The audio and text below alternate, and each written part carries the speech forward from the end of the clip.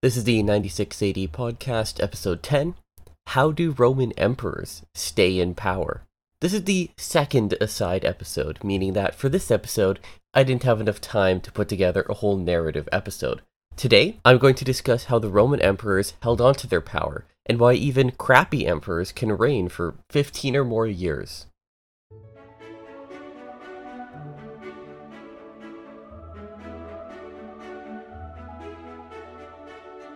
In modern times, we live under relatively stable democracies. It's rare for elected officials to be rejected or removed from office because they've lost the support of the people. The governments are built upon systems that we've all agreed upon, and there are strict rules and precedents set to ensure that everyone is satisfied with the elections and the elected officials, more or less. The dominant move for dissatisfied individuals is to simply wait out the term of the elected official in question and move on with their life. Of course, we've seen in recent times examples of this not being entirely foolproof. On January 6, 2021, the US Capitol building was invaded in an attempt to change the outcome of the national election. This is the most obvious example in recent times that I could think of that shows how even a democracy in the modern era can break down if there's enough pressure on it. If you get enough people together with enough weapons, any government decisions could be overthrown. Regardless of what you think about January 6th, the point is, if it had been successful, the entrenched political system would have been subverted, so the system just isn't perfect. Which is fine, but the question remains, if at any given moment we could just storm the Capitol to push any agenda we want, why don't we? Well, the political system is set in rules, regulations, and precedent. There are theoretically no surprises, and everyone has agreed that the system for electing officials works, so we will accept the results of elections and just deal with them. People are more inclined to simply wait out an elected official than storm the Capitol every time something they don't like gets done. But now that we've established this, why is it that the Roman emperors aren't overthrown super quickly all the time? After all, there was no rigid institution for choosing emperors, and there were no rules for their reign, like we have in our modern democracies. They don't have the same types of rules, regulations, and precedents. And how was Nero able to reign for 14 years? The first order solution is that the Roman Empire is a military dictatorship. So, for the most part, the Roman Emperor has the biggest military force anywhere in the empire at any given moment, meaning that rebellions can't really be launched. But this isn't an entirely satisfactory explanation because, after all, the Roman Empire is massive. So, local governors would have the power to rebel just about whatever they wanted. And additionally, the city masses would be able to overthrow their emperor regardless of military presence if they put their mind to it. There's just far more of them. There's obviously more at play. And it's relatively simple to state that for the most part, people just wouldn't care enough to revolt unless they absolutely had to. So it was the job of the emperor's administration to make people not absolutely have to, even if things got really dicey. The simplest way to get people to not revolt when the emperor screws something up, or even when they don't, is to establish trust with the population, with the army, and with the Senate, etc. Establishing trust at the outset of your reign without doing anything in terms of administration or leadership by simply proving your right to rule is called legitimacy. And that's the main issue I wanted to tackle today. I'll be talking about various ways in which the emperors specifically highlighted at the outset of their reign how they're going to rule, establishing an initially high amount of support and goodwill among the people. And there's many explicit and implicit factors going on here, and it might sound a bit obvious as we get into it, but like the last episode of Bad Emperors, I think it's important to lay everything out there. For those of you who are more familiar with the British monarchy, for example, you'll know that there are specific rules for choosing a new monarch there. There's like a flow chart that you have to follow for determining who will become the next head of state. And everybody knows at any given point who the next several dozen people in line for the throne are. So there are no surprises, no shocking developments, everyone knows what's going to happen, which can make transitions to power much smoother. What may shock you is that over the whole course of the Roman Empire, there was never a system of this manner. We've already seen the ascension of a couple random emperors in the year 69, but it may still be surprising to hear that there's absolutely no structure for determining who will be the next emperor.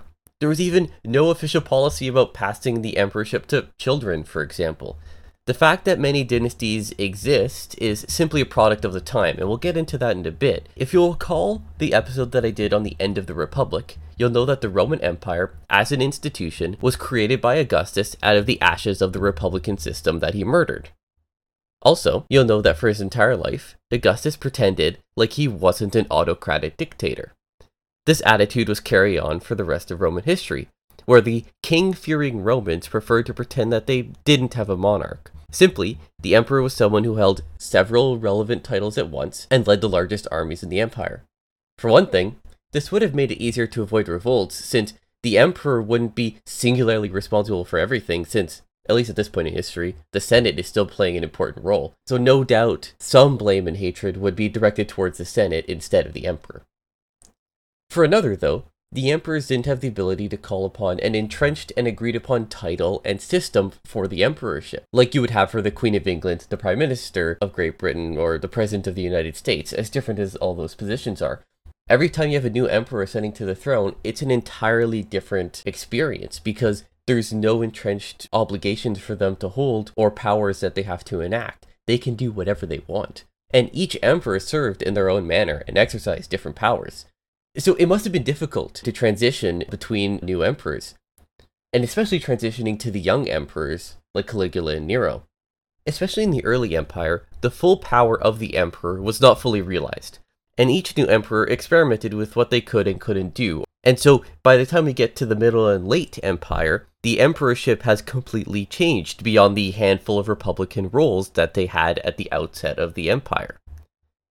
Each ruler had their own agenda and pet projects, so their power was exercised simply in the realms that was important for them.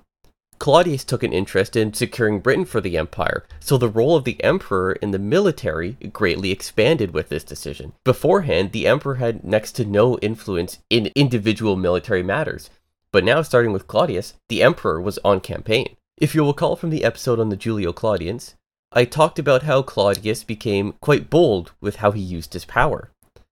This may have been disturbing to some in Rome, and it may have scared people to think that Nero might even expand further on his power. In the end, Nero's power went into just stealing awards for himself, but since each new emperor was ruling in their own manner, and there was no rules, no one knew what to expect. And so you can imagine that the senators and governors, other important individuals, would be wary of new emperors coming onto the scene. This would have been especially scary since there's literally no bounds of what they can do, and there's nothing you could do to stop them. So, to ease the minds of important individuals, new emperors would typically exploit any advantage they had that would convince the populace that their rule was a continuation of a previous good quality rule.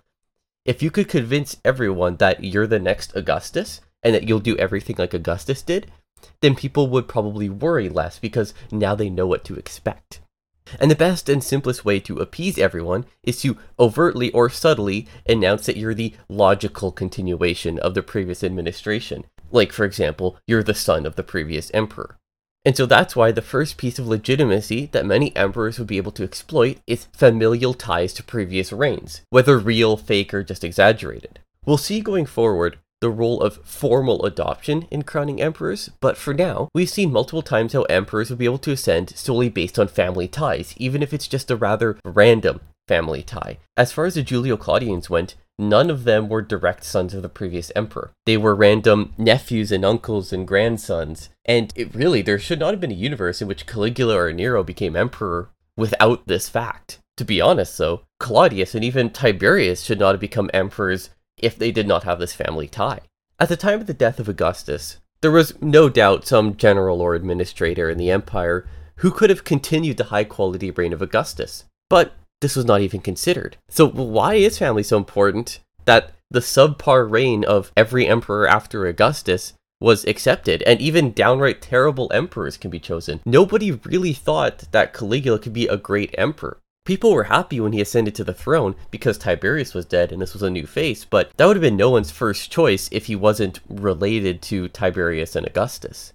But let's consider the fact that after Augustus reigned for 4 decades, his family was entrenched as the royal family. His descendants, and those on his wife's side, were all prominent generals in the empire.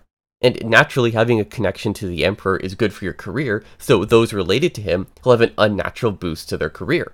People related to the emperor will get titles and powers and governorships early, which means that they can advance in their career far beyond anyone else. It also makes sense that the emperor would know you personally, and so it would be logical to transition you into becoming the next emperor, and this is the case with Tiberius.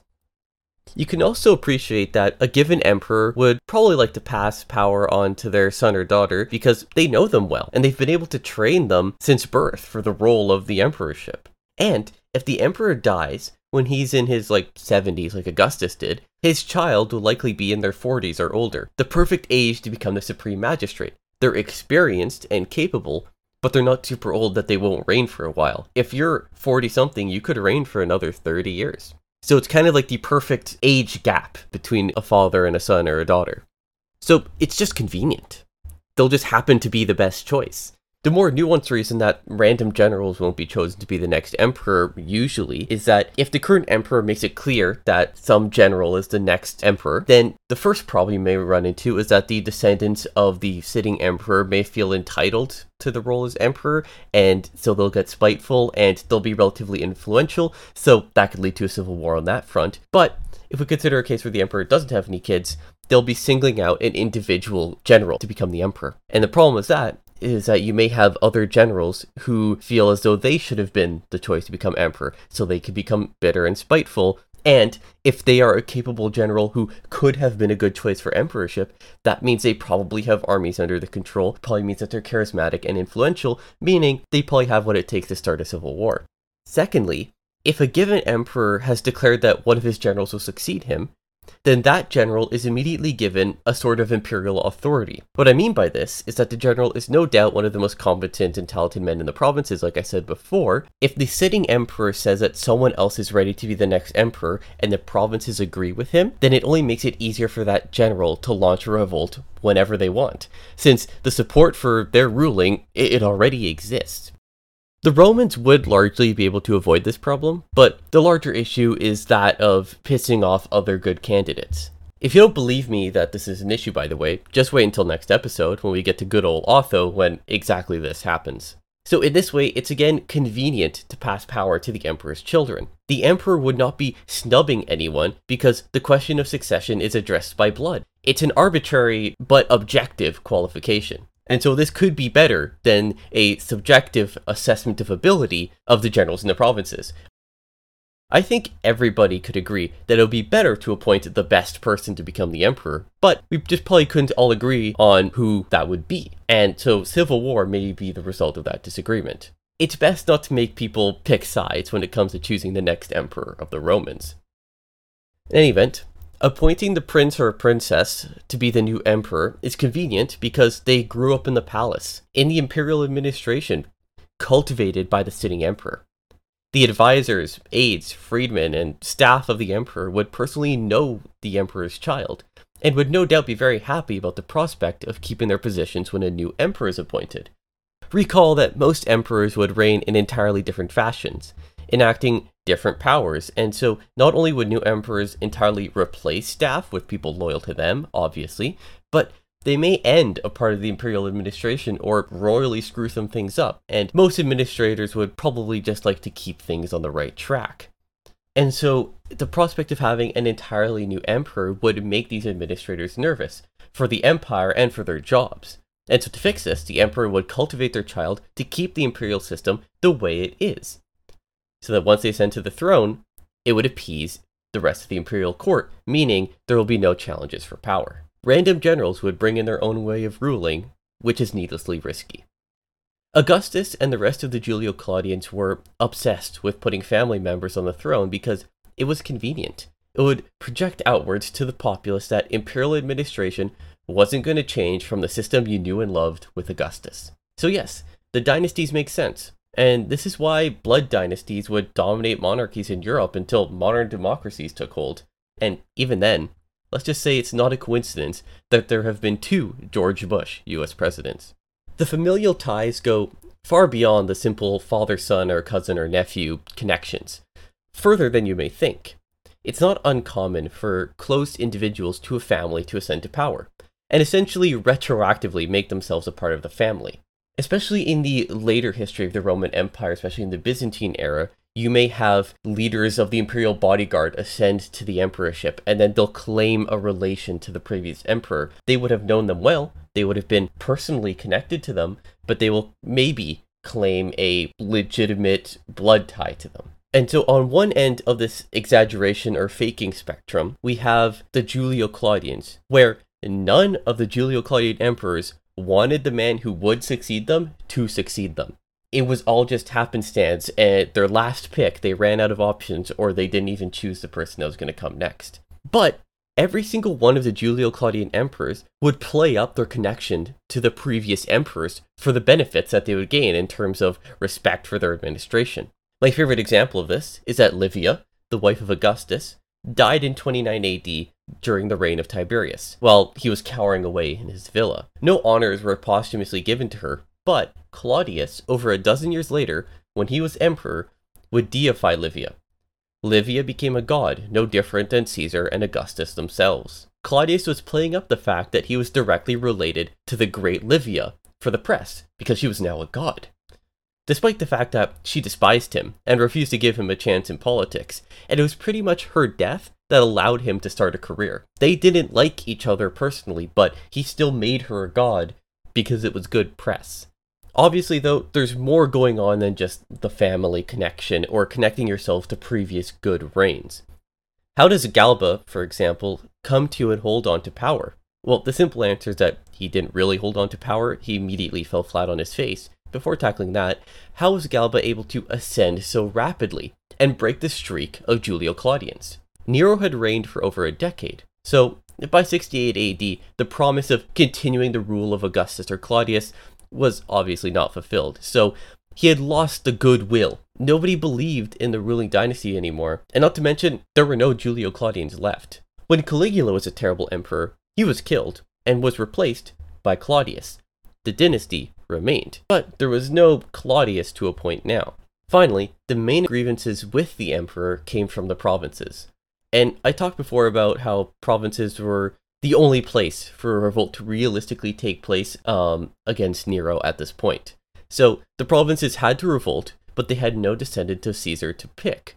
So they turned to the most logical choice. I think the troops in Germania had the right idea, trying to hail Lucius Virginius Rufus as emperor, since he seemed to be highly competent and charismatic, and he probably could have been a better emperor than Galba, so why did he not become emperor? Aside from the fact that he said no, why did we end up with Galba who sucks? Well, the fact that Rufus was maybe a better choice than Galba because of just, personal ability is beside the point. Galba was chosen because he was old, wise, and experienced. The role that Galba played, the character that he portrayed to the Roman Empire, was that of a man who promised stability and measured rule. I keep mentioning how things are convenient or simple, and that's what makes them effective. Well, in this case, the thing that is convenient is to appoint the most experienced man around.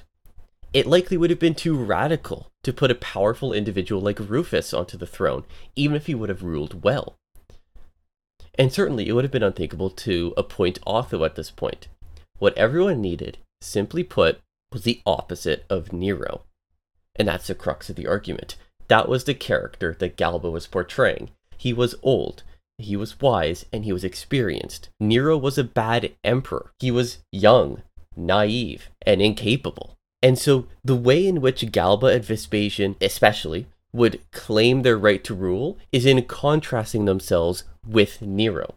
It would make the transition easier because everyone was upset and frustrated. They hated Nero, they despised him, so now we have someone who's willing to act as the opposite.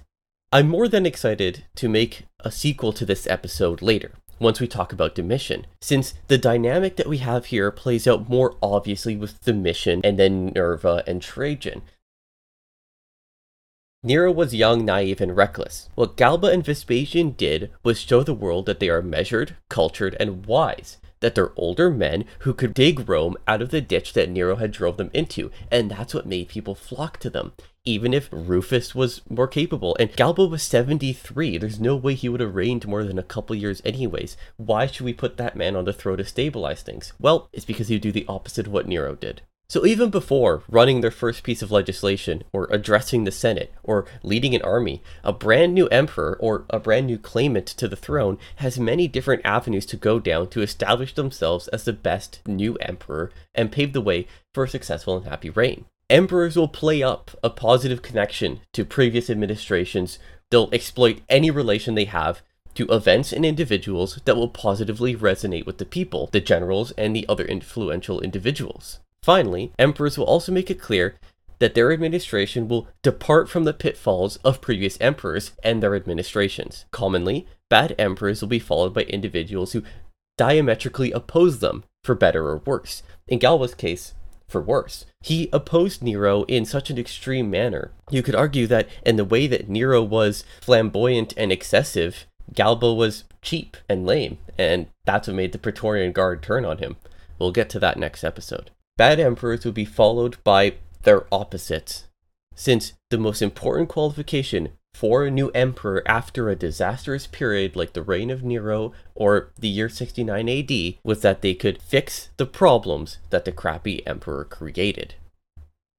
This is presented really clearly in the Year of the Four Emperors. I know we only really covered Galba so far, but briefly, it'll go as follows. Galba is the opposite of Nero, so he's the logical man to choose to become emperor. Otho is the opposite of Galba, and something like Nero. He's young and naive, so we've almost flipped back. Vitellius is also the opposite of Galba, in other respects. He's inept, but he's not young and naive like a reckless Nero or Otho. And then Vespasian would be the opposite of Otho and Vitellius, almost looping back to Galba. He was measured, cautious, and competent.